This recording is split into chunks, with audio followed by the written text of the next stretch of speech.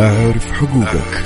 هنا أنت بتتكلم بشكل قانوني وبشكل نظامي. تكون أقوى. أنت قوي بمعرفة حقوقك بالنظام. أعرف حقوقك يشرح القوانين والأنظمة الجديدة.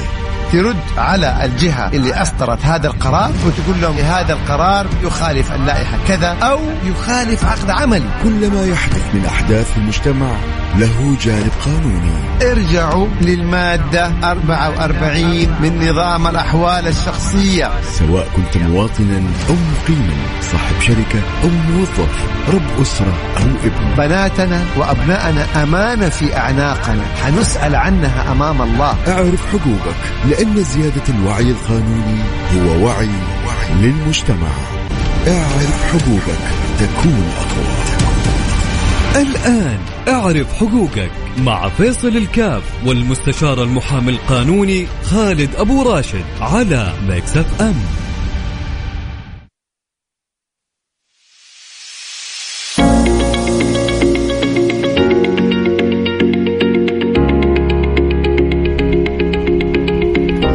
السلام عليكم ورحمة الله وبركاته. بسم الله، الحمد لله، والصلاة والسلام على رسول الله وعلى آله وصحبه ومن والاه. أسأل الله سبحانه وتعالى أن يوفقنا وإياكم لما يحب ويرضى، ويجعل ساعة عطاء ويجعل ساعة رضا، ويربطنا وإياكم فيها بالحبيب المصطفى، ويصلح لنا أحوالنا في الدنيا وفي الآخرة، اللهم آمين. ما شاء الله تبارك الله. أمس يا أبو محمد كنت عريس، ما شاء الله تبارك الله. شفت أنا بعض اللقطات والفرح، خصوصا لما أعلنوا عن حاجة جميلة، إنه ملتقى عندنا يتصدر العالم في موسوعة.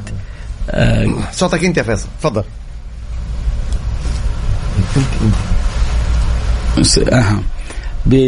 اللهم صل على سيدنا محمد. الملتقى المحامين الشامل، الملتقى القانوني الشامل بجدة. ليلة كانت جميلة جدا بكل ما تعني الكلمة. الأجمل إنه هذا الملتقى اللي في جدة تصدر العالم كأكبر ملتقى قانوني في العالم. موسوعة جينيس كانت حاضرة. نعم. برحب بك أبو محمد، منور البرنامج وسعيدين جدا بوجودك. يلا، بسم الله الرحمن الرحيم. الحمد لله رب العالمين، والصلاة والسلام على نبينا محمد وعلى آله وصحبه أجمعين. للآن والله يا دكتور فيصل لسه مرهقين، يعني تعب من ليلتين كانت جميلة جدا جدا. باختصار شديد، يعني بدأ العمل من 8 أشهر. كان شراكة ما بين الهيئة السعودية المحامين اللي هي لجنة منطقة مكة المكرمة وما بين جامعة جدة كلية الشريعة والقانون، وكل التحية أكيد لهم. أيضا بدأنا يعني خلينا نقول بإعداد فرق، أو يعني من 100 قانوني وقانونية من لجنة منطقة مكة المكرمة، 100 طالب وطالبة من جامعة جدة. أيضا كان في 50 طالب وطالبة أو محامي ومحامين قانونيين غير 200 عشان اشتراطات جينيس، يعني توزعوا في أماكن معينة في الموقع. فإحنا نتكلم 250. أيضا كان في حوالي 30 محامي يقدموا الاستشارات القانونية. يبقى إحنا دخلنا في 280. أيضا كان عندنا 18 متحدث ما بين محاضر ومتحدث. احنا كم قلنا 280 و18، يعني خلينا قريب 300 قانوني. احنا في البداية قلنا 200 بس زادت فحوالي 300 قانوني وقانونية تحت إشراف جامعة جدة كلية الشريعة والقانون والهيئة السعودية المحامين لجنة منطقة مكة المكرمة لتنظيم هذا الملتقى اللي يعني أثلج الصدر حقيقة. دكتور فيصل، كان الجهات المشاركة بأجنحتها، كان أمن الدولة، كان ديوان المظالم، هيئة حقوق الإنسان، جمعية كفل مكافحة المخدرات، جامعة أم القرى، جامعة جدة الخاصة، كلية جدة الخاصة، المركز التدريب العدلي من وزارة العدل، الهيئة السعودية المحامين. أجنحة مميزة جدا حقيقة كانت أيضا في هذا الملتقى اللي كان كرنفال قانوني، عرس قانوني. تخيل فيصل، في اليوم الأول حضروا قرابة 5000. يعني صراحة شفت الأعداد مهولة. يعني بدأ الحاضرين. أنا شفت يعني ملامح من حقك اللي لقى المحاضرة. أيوة. الصالة فل، صار تقول تشيل فوق 2000. القاعة الرئيسية 2100 وشوية، والقاعات المصاحبة والساحات المجاورة. وطبعا أنت تتكلم من 12 من 10 صباحا اليوم الأول إلى 10 مساء 12 ساعة هذا اليوم الأول. ففي ال 12 ساعة في ناس طبعا بيروحوا وبيرجعوا، في ناس بيجوا، فوفقا للبيانات التسجيل اللي حضروا، لأن كل شخص بيحضر طبعا بيتم تسجيله بياناته 5100 يمكن هذا في اليوم الأول، قرابة 4000 وشوية إلى 5000 أيضا في اليوم الثاني. تتحدث عن ملتقى قانوني يعني تقريبا اللي حضروه 10,000 أغلبهم قانونيين. يا سلام. وفي نقطة ثانية إنه في المحاضرة الأخيرة اللي أيضا يعني تم التركيز عليها من حيث الحصر والعد وكذا، كانت في لحظة واحدة أو في مكان واحد أكثر من 2400 شخص لمحاضرة قانونية. يعني احنا ممكن نشوف الأعداد هذه مثلا في الحفلات الفنية أو أكيد الرياضية وكذا، أيوة، لكن في محاضرة قانونية ترى صوتك حلو أنت ما شاء الله. ما احنا برضو بنعزف بالقانون يعني ما رحنا بعيد. والله القانون محاضرة قانونية حضروا فيها يعني أكيد كان شيء جميل جدا. موسوعة جينيس كانوا موجودين في نهاية طبعا، والأجمل أكيد طبعا كان بافتتاح معالي مدير الجامعة، والأجمل إنه أيضا ومسكها ختام ولا ختامها مسك، ختامها مسك، هي الاثنين مقبولة يعني. كانت بتشريف سمو محافظ جدة الأمير سعود بن عبد الله بن جلوي، وهذا اللي احنا نقول يعني كان ختامها مسك يعني بتشريف سموه الكريم. كانت كرنفال ليلة جميلة. ولما طلعت السيدة أعتقد اسمها كنزة اللي هي الممثلة أو المحكمة من موسوعة جينيس، قالت كلام جميل. قالت إنه الأرقام تجاوزت يعني بهذا النص تجاوزت توقعات جينيس بكثير. يا سلام. والأعداد بالآلاف، إلى درجة إنه إحنا كموسوعة جينيس حنستغرق وقت عشان يعني إيش الوصول للرقم الدقيق يعني بالضبط. فطبعا كان لحظة إطلاق هذا الخبر إننا تجاوزنا توقعات جينيس وكسرنا الأرقام. شفت أنا حسيتك تزوجت صراحة يعني أفرح يعني ما لقيت غير المثال هذا يا دكتور فيصل. ما لقيت غير المثال هذا يعني صراحة الحلاوة ومشلح كذا، وحتى بالمشلح يعني طلع حلوة. الأفراح والله يا دكتور فيصل يمكن خليني أقول حاجة، اسمح لي في هذا المنبر. أهم شيء محمد ما تزعل علينا، أهم الحلقة كلها هذه. أيوة دخيلك أنت الحين خليكم محمد يعني عزيز وغالي علينا. تعرف إيش الجميل في هذا كله دكتور فيصل؟ يا سيدي. أبناءنا وبناتنا القانونيين والقانونيات سواء كانوا أعضاء المبادرات، كل التحية والتقدير لهم، المعتمدة من قبل لجنة مكة المكرمة، لجنة المحامين منطقة مكة المكرمة، أو من قبل طلاب وطالبات جامعة جدة. هذول الشباب يا دكتور فيصل سواء كانوا طلاب أو خريجين أو متدربين، يعني الفضل بعد الله لهم.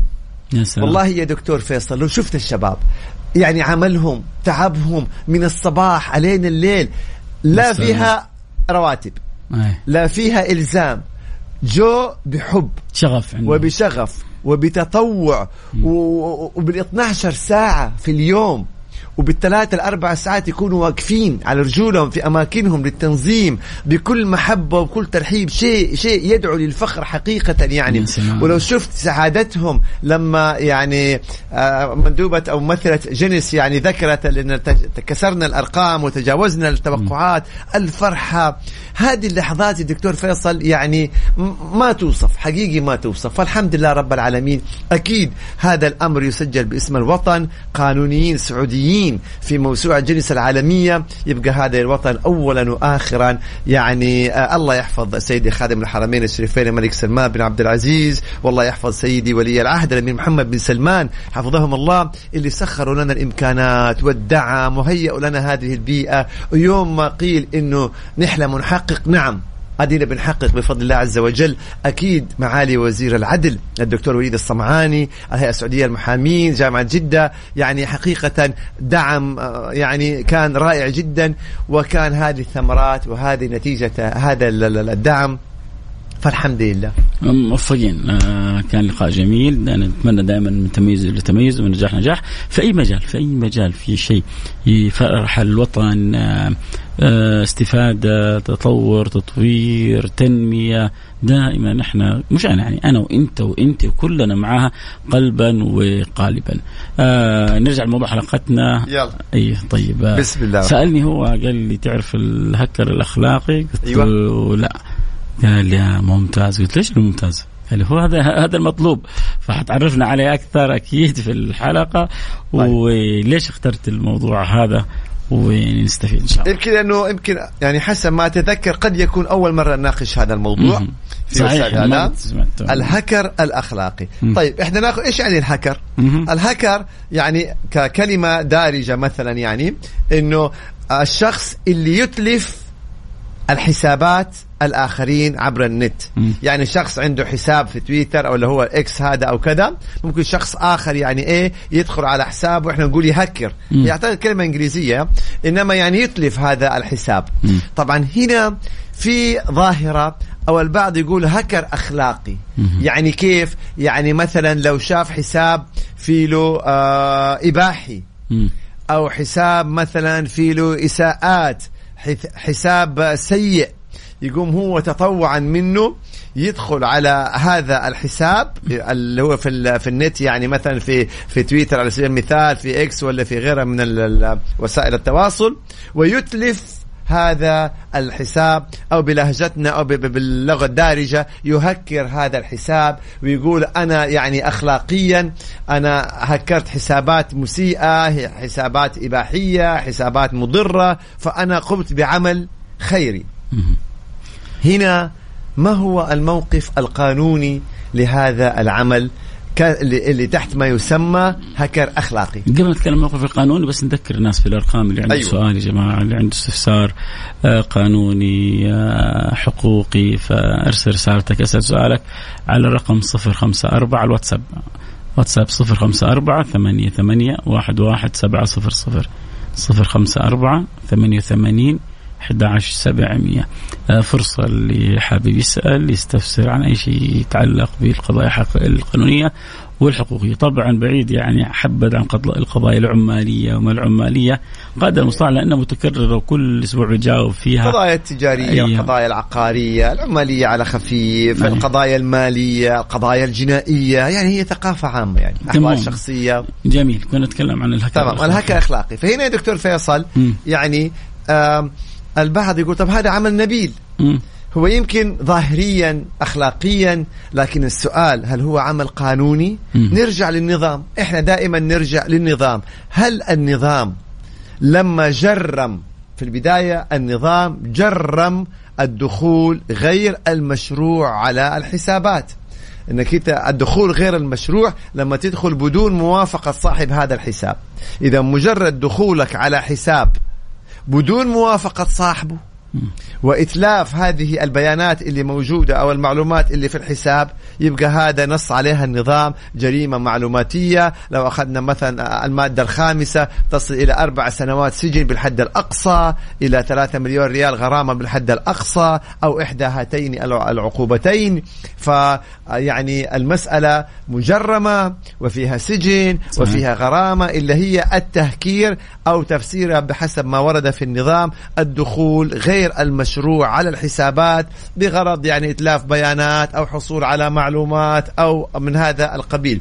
فهي طبعا عقوبات في النهاية حيعود تقديرها للقضاء كمدة السجن أو مبلغ الغرامة أو العقوبتين مع بعض، لكن في النهاية هي جريمة معلوماتية. طيب ماذا عن الهكر الأخلاقي؟ هنا السؤال يا دكتور فيصل، هل النظام استثنى التهكير الأخلاقي؟ هل النظام ذكر قال إلا إذا كان هذا الدخول وإتلاف البيانات بهدف أو بسبب أخلاقي، أو يعني بيانات مثلا مضرة أو حسابات مسيئة فيعفى من العقوبة؟ لا، النظام على العموم ذكر أي دخول غير مشروع، يعني بدون موافقة صاحب الحساب، وإتلاف أو الحصول على هذه البيانات أو إتلاف الحسابات، ده جريمة معلوماتية فيها سجن، فيها غرامة، فيها ممكن العقوبتين مع بعض، يبقى حسب تقدير القضاء وفق النظام. يبقى هنا ما في شيء اسمه أخلاقي أو غير أخلاقي قانونا هذا الدخول، هذا قانونا التهكير جريمة. قضي الأمر أخلاقية أو غير أخلاقية. فانتبهوا يا شباب، حتى وإن كنت بحسن نية. ليش؟ لو فتح هذا الأمر الناس تقديرها يختلف.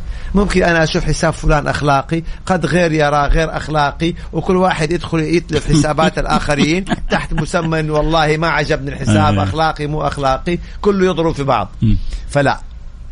طيب يعني أنت يا أخي والنظام يعني نحن لو شفنا حساب مثلا إباحي، حساب يدعو إلى رذيلة، حساب مسيء للوطن كذا، ومن هذه الحسابات يعني حنتركها؟ لا يا أخي، بلغ.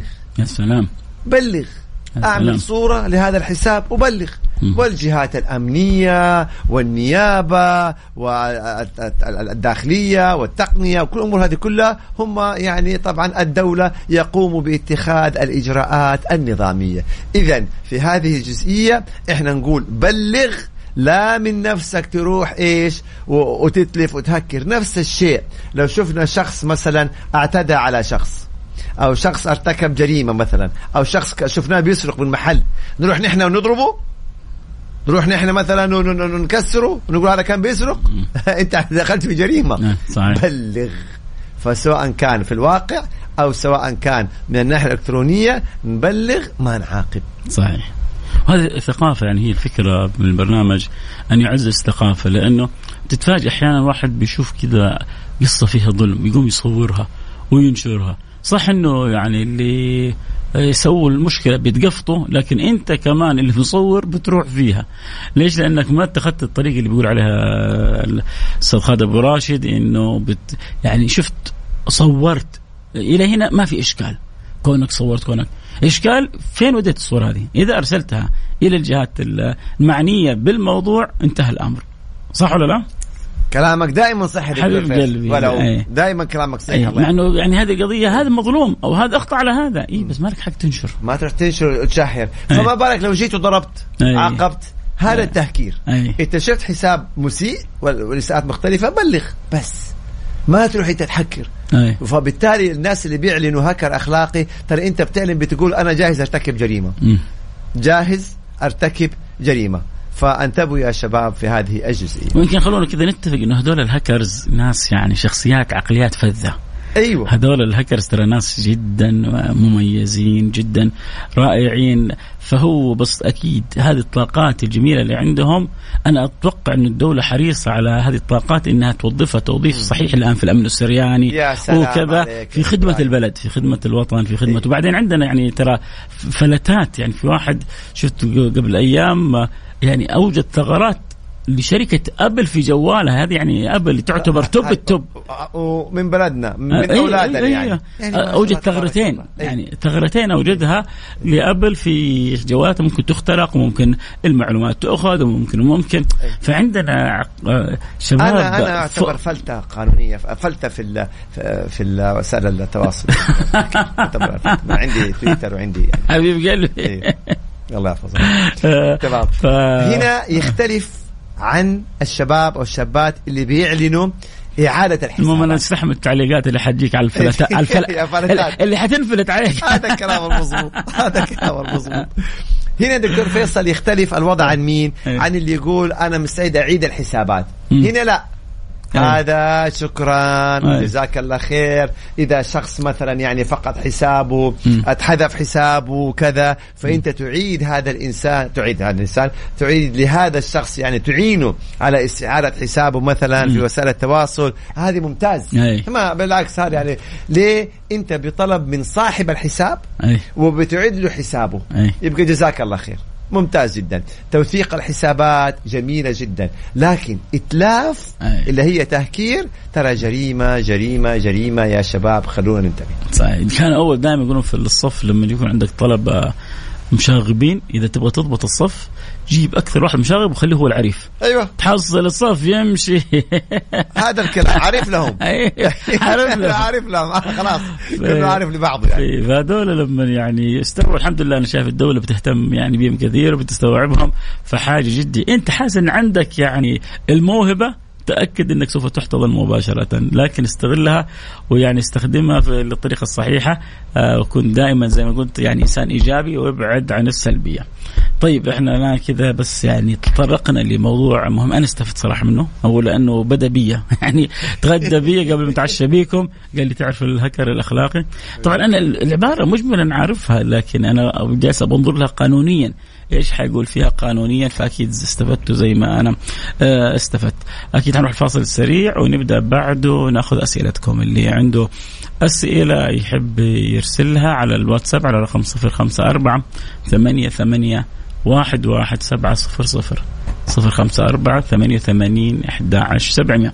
طبعا احنا زي العادة دائما برضو بنقول لو أحد يعني لما نطرح موضوع نحب نستريح كذا معاكم، ما هو الفكرة إنه بس يعني اللقاء لما يكون فقط أسئلة وأجوبة تكون شوية جافة، لكن كل مرة بنحاول نختار موضوع، وهذا الموضوع له صلة بواقع الحياة.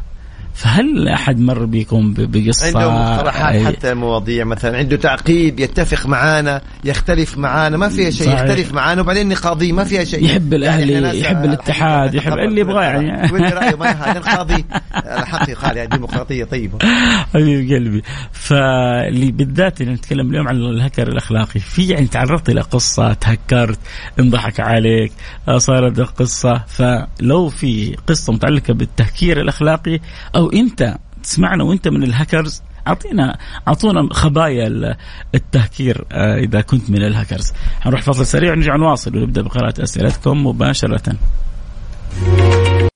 اعرف حقوقك مع فيصل الكاف والمستشار المحامي القانوني خالد أبو راشد على ميكس اف ام.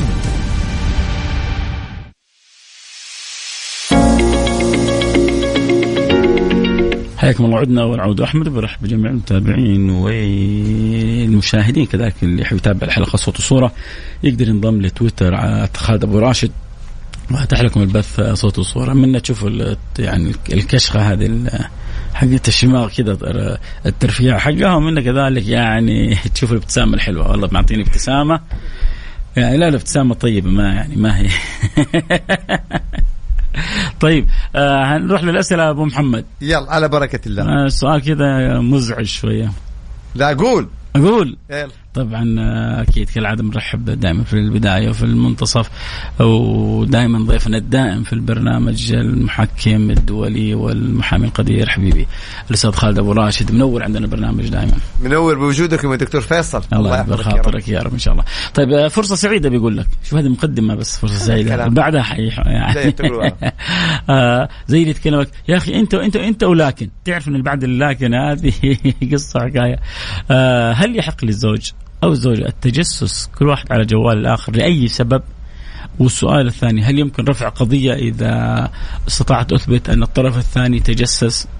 وجزاكم الله خير. الله يجزاك خير. وهذا سؤال مهم جدا جدا جدا، لأنه في مفاهيم خاطئة.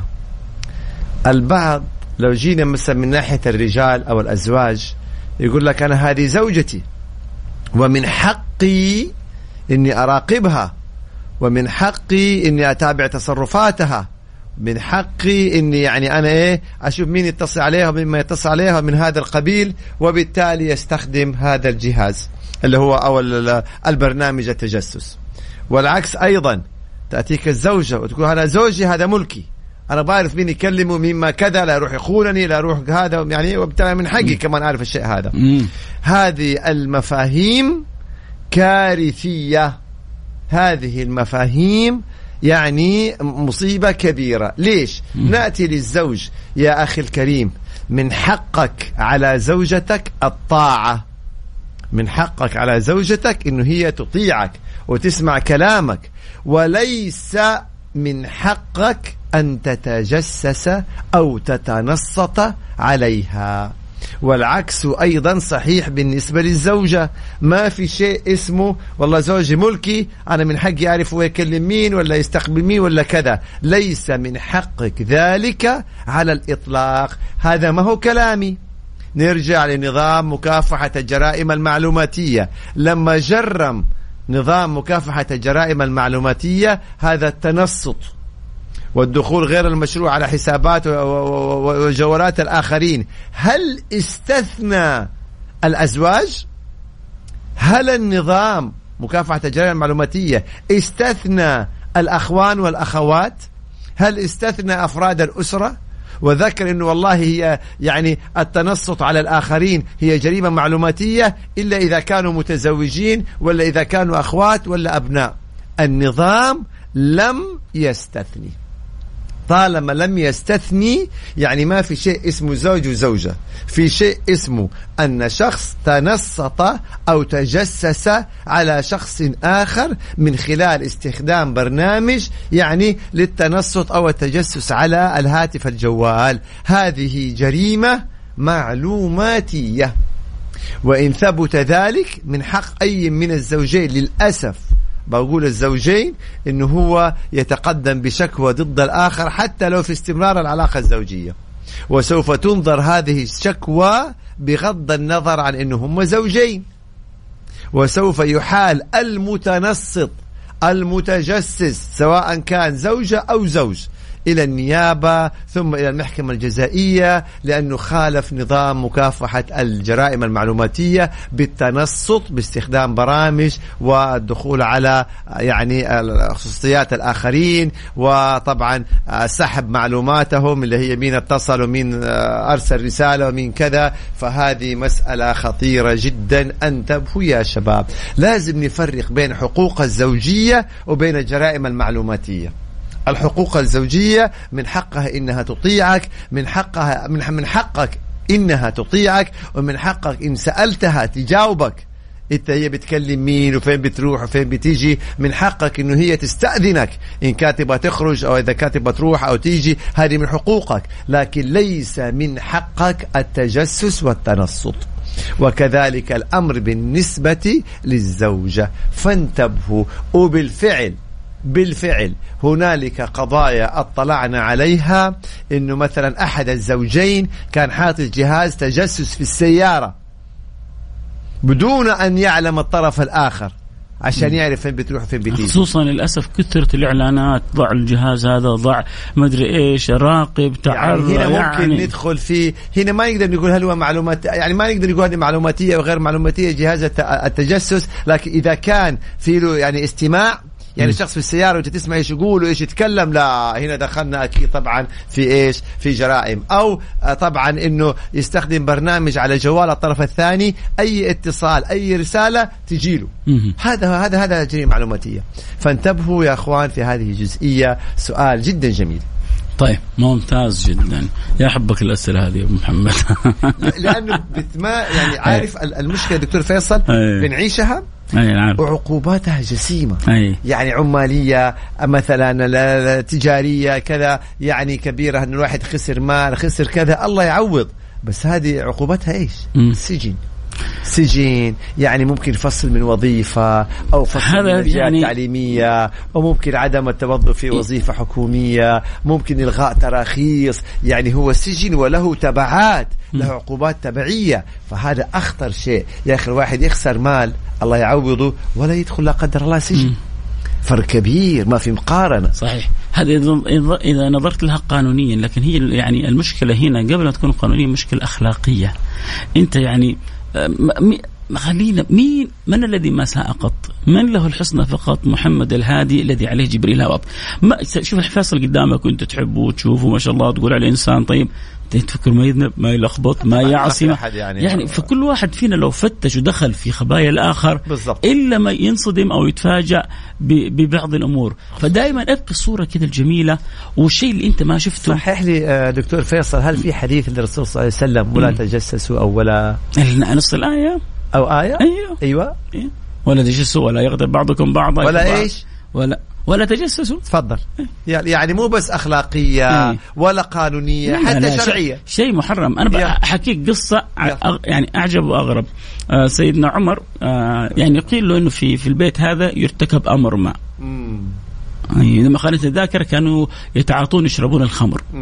فيبدو انه حد حمس سيدنا عمر، فسيدنا عمر اراد ان يزيل المنكر، فدخل عليهم وزي ما يقولوا طب عليهم. فهذا اللي كانوا يعني بيشربوا كانوا برضو يبدو انهم فقهاء شطار يعني.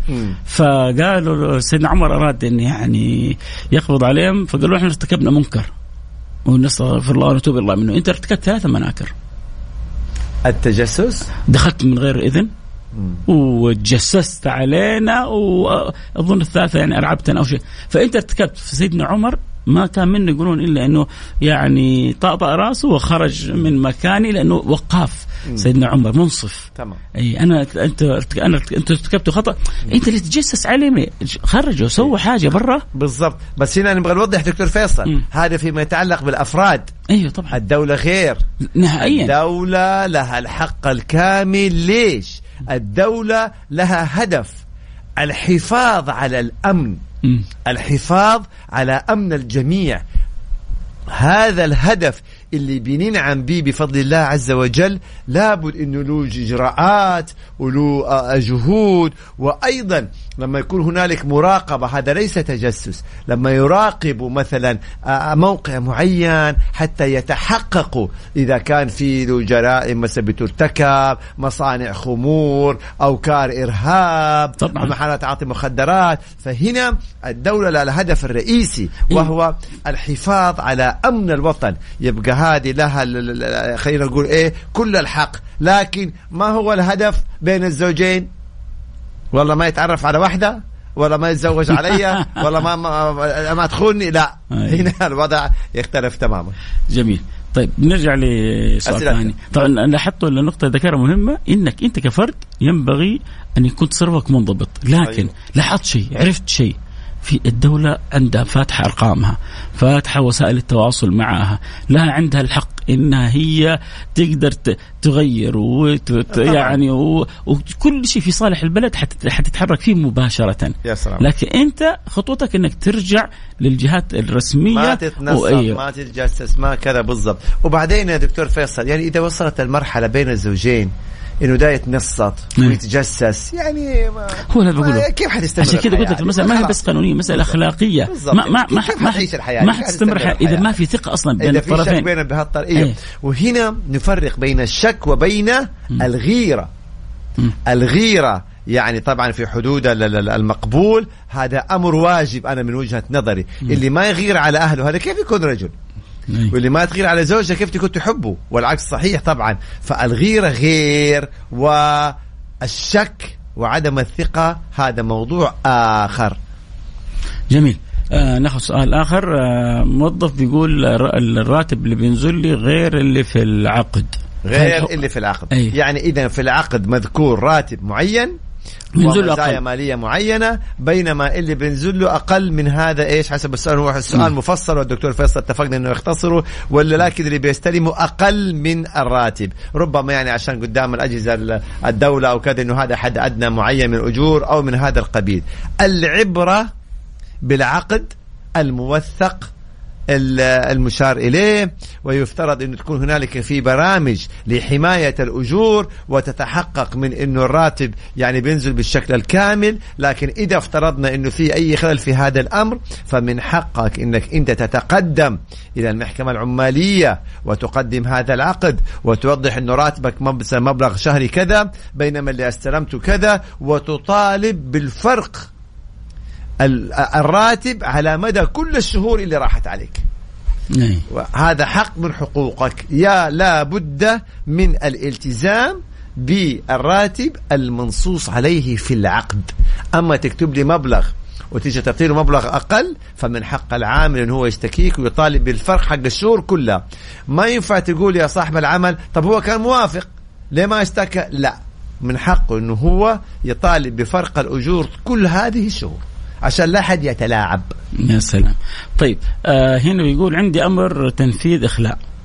طيب من 5 أيام الحين المستأجر خلاص تعهد أن حدفع المبلغ، فيقول هل أقدر ألغي الأمر هذا؟ طبعا إذا قدم دعوة مثلا أو طلب تنفيذ، من حقه أنه يقدم مرة أخرى يقول خلاص تم التنفيذ. طيب كيف أضمن أنه ما يتكرر يقول الأمر هذا؟ هل في وسيلة طريقة شيء معين؟ إذا تكرر أرجع قدم طلب التنفيذ مرة ثانية.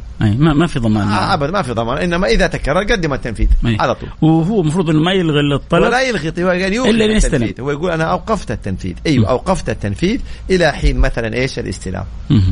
هو إخلاء. إذا الاستلام وليس إخلاء. هو إخلاء ولا استلام؟ هو عنده أمر بالإخلاء. بالإخلاء لأنه ما دفع، قال خلاص أنا حدفع. المستاجر حيدفع، بالتالي يمد يعني بالتالي حيستمر سنة ثانية. ايوه خلاص انت الآن ممكن توقف إجراءات التنفيذ، فإن دفع خلاص تلغي الطلب. إن ما دفع أرجع باشر إجراءات التنفيذ. طيب يقول أنا كنت مدير شركة قبل 15 سنة وليس لها أنشطة منذ 10 سنوات، أقيم الدعوة عليها وحضرت كمدير سابق. إذا كان يوجد حكم هل هناك ضرر يلحق بالشركة ولا صفة؟ يعني هل أنا يلحقني شيء وأنا ما لي أنا أي صفة في الشركة؟ لا، هو المفروض الآن إنه طالما أنت استقلت من هذه الشركة أصبحت لا تمثل الشركة، والدعوة تقام على الشركة وليس على المدير. هذا بالنسبة للغير. أما إذا كانت دعوة مقامة من الشركاء ضد المدير كدعوة محاسبة مدير، يبقى هذا موضوع آخر.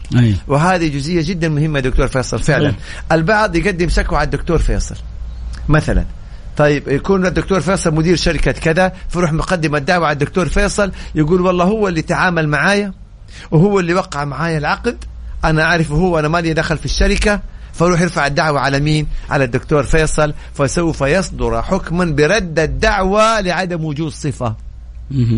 إذا كان الدكتور فيصل وقع بصفة مدير عن الشركة، وكان الطرف الأول مثلا أو الطرف اللي في العقد هي الشركة، والدكتور فيصل ممثل للشركة مدير للشركة، يبقى تعاقدك مع الشركة وليس مع من مثلها. ودعواك تقام على الشركة وليس على شخص مدير الشركة أو من كان يمثل الشركة. هذه جزئية جدا مهمة. ما ينفع تقول لي والله احنا ما نعرف ولا دكتور فيصل، ما نعرف الشركة، أنا ما شفت أي أحد من الشركة. طالما في العقد الطرف هي الشركة، وطالما صفة الدكتور فيصل مدير أو ممثل للشركة، يبقى لا صفة له في رفع الدعوة عليه. متى تكون له صفة؟ من الشركاء، اللي هي دعوة مثلا محاسبة شريك إن كان شريك مدير، أو دعوة تقام على المدير إذا كان قصر وفقا لنظام الشركات، يبقى هذا موضوع آخر. طيب اللهم صل على سيدنا محمد. هو يعني توقع حبذا لو كذا نسوي يوم حلقة أبو محمد. حبذا عجبتني. المؤسسة ما لهم عليها، الشركة ما لهم عليها، يعني متى هنا تكون إيش الفرق بين الشركة؟ متى هنا المدير يتحمل، هنا متى هنا الشركة يتحملوا ما يتحملوا المؤسسة؟ والله يا دكتور فيصل تأمر الأمر، طالما فيها حبذا تأمر حبيبي الأمر. طيب إذا كانت حبذا خلاص خلاص عتبي. طيب هذا يقول رجاء اقرأ سؤالي. اشتريت فيلا من مبلغ متفق عليه 1,300,000 شامل الضريبة، بعد قدمت شهادة إعفاء ضريبي، هل لي الحق باسترداد مبلغ مبلغ السعادة؟ ايش مبلغ السعاة هذه الدلالة، هذه ما لها علاقة. يعني أحسنت، الضريبة تحسب على قيمة إيش؟ المبيع، قيمة المنزل. خلاص المنزل مثلا ب1,000,000 ريال، في العقار الضريبة كم؟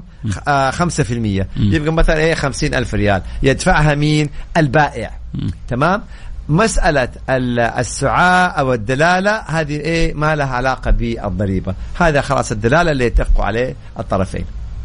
طيب هذا يقول الفلتة خالد أبو راشد بيذكرنا طيب بالفلتة خالد قهوجي أكيد يعني، والنعم محب الكابتن أخونا وحبيبنا كابتن خالد قهوجي، أكيد كان من النجوم المميزين في ملاعبنا ولا زال هو نجم مميز يعني. طيب هل يجوز رفع قضية على زوجتي أن سحبت عليه الواتس لرقمي وحذفت كل أعمالي وبياناتي منه؟ يعني شوف، لا تحطوني في الخانة هذه لأنكم متزوجين يعني، وما أتمنى أنها تكون في قضايا قانونا. طبعا إذا دخلت على حسابك في الواتس وأتلفت البيانات من حقك أنك أنت تقضيها قانونا، بس يا ناس في أمور فوق القانون. هذه زوجتك وأم أولادك، تمام؟ معقول يعني تبغى ترفع قضية عليها وتطلب يعني أنها تدخل السجن؟ فأرجوكم الغضب أحيانا يعني لا تتخذ قرار وإنت زعلان. معلش عدي هذا اليوم، روح مكان ما يعني، روح عند أصدقاء، عدي لي هذا اليوم ألين ما تهدى، ثاني يوم فكر. يعني هذه زوجتك، يعني كان بينكم مودة ورحمة وعشرة، وإن أخطأت ما في شك إنها أخطأت، بس يعني وقد تكونوا أبناء فتروحوا تشتكوا بعض وسجن. يعني حاولوا الأمور هذه، يعني هي مو كل شيء في الحياة بالقانون. تبغاني بالقانون يعني حاضطر أجيب يعني بكل أسف قانونا، نعم. لكن يعني انظر إلى اعتبارات أخرى. ونرجع نقول للزوجة الله يهديكي أبعدوا عن وسائل التواصل، لا تدخلوا في الأمور هذه. يا إما تسألي قولي له وريني، خليني أطلع على الواتس، ليه أنت كذا، ولا تدخلي في جريمة أهو جنائية ممكن تدخلي فيها سجن، وقتها ما حينفعك زوجك، هو اللي حاشتكاكي. هذا تأثير الأفلام والمسلسلات. الأفلام والمسلسلات للأسف شغالة توجيهية لبعض الزوجات وبعض الأزواج، يشوفها سوت كذا تقول لي ليش ما أسوي أنا. دكتور فيصل حتى أنا لي ملاحظة على المسلسلات يعني زمان يعني الناس يمكن البعض يعرف ولا ما يعرف، كانت المسلسلات والله جميلة ومبهجة. أنا أتذكر كان مثلا مسلسل خالتي قماشة، وكان مسلسل إلى أبي وأمي مع التحية، ودرب الزلق، ويعني عارف مسلسلات الواحد طول الحلقة كده هو مبتسم ويضحك. الآن يعني مثلا فترة من الفترات جاءت المسلسلات المخدرات والعنف والمآسي، يعني الواحد عمله أموره يجي يبغى يشوف مسلسل كمان تنكدوا عليه وكذا. يعني للأسف يعني لو يرجع والله زي مسلسلات زمان والله كان فيها متعة. يعني قول الزمان ارجع يا زمان. والله دكتور فيصل يعني خالتي قماشة مين كان ما يتابع على المسلسل هذا الجميل؟ ريا وسكينة أجزم إنه ولا ريا وسبيك ولا والله ما متذكر، إلى أبي وأمي مع التحية والمقال.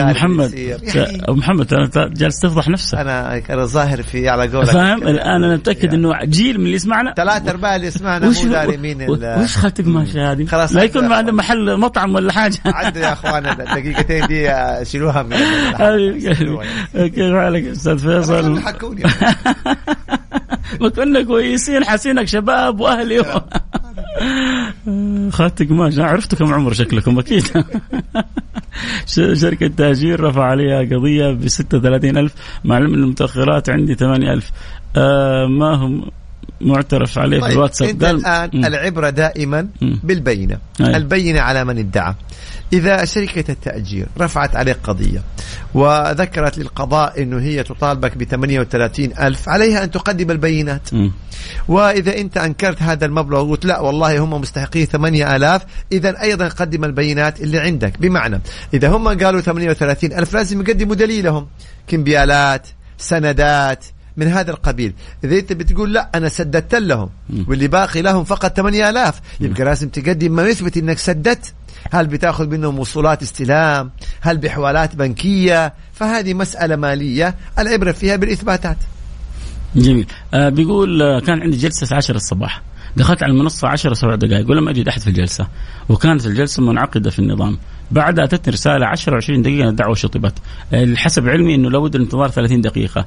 أين أذهب يعني هذه التفاصيل التقنية. يعني أعتقد يقدم هي إيش اسمها، اللهم صل على النبي، والله نسيت اسمها، في جهة كده تقنية أنا جابك شهر الأسبوع الجاي يقدم فيها على طول ويصور الشاشة، يصور الجوال، وترجع تضبط الأمور بأمر الله تعالى. بس والله يا فيصل ناس الجهة، لكن في جهة يرجع لها على اسمها. أيوة يعني يقدم لهم اسمها سبحان الله كده أمامي يعني ناسي، يقدم لهم ويصور الشاشة إنه كان موجود وكذا، ويحلوا هذا الأمر بأمر الله تعالى.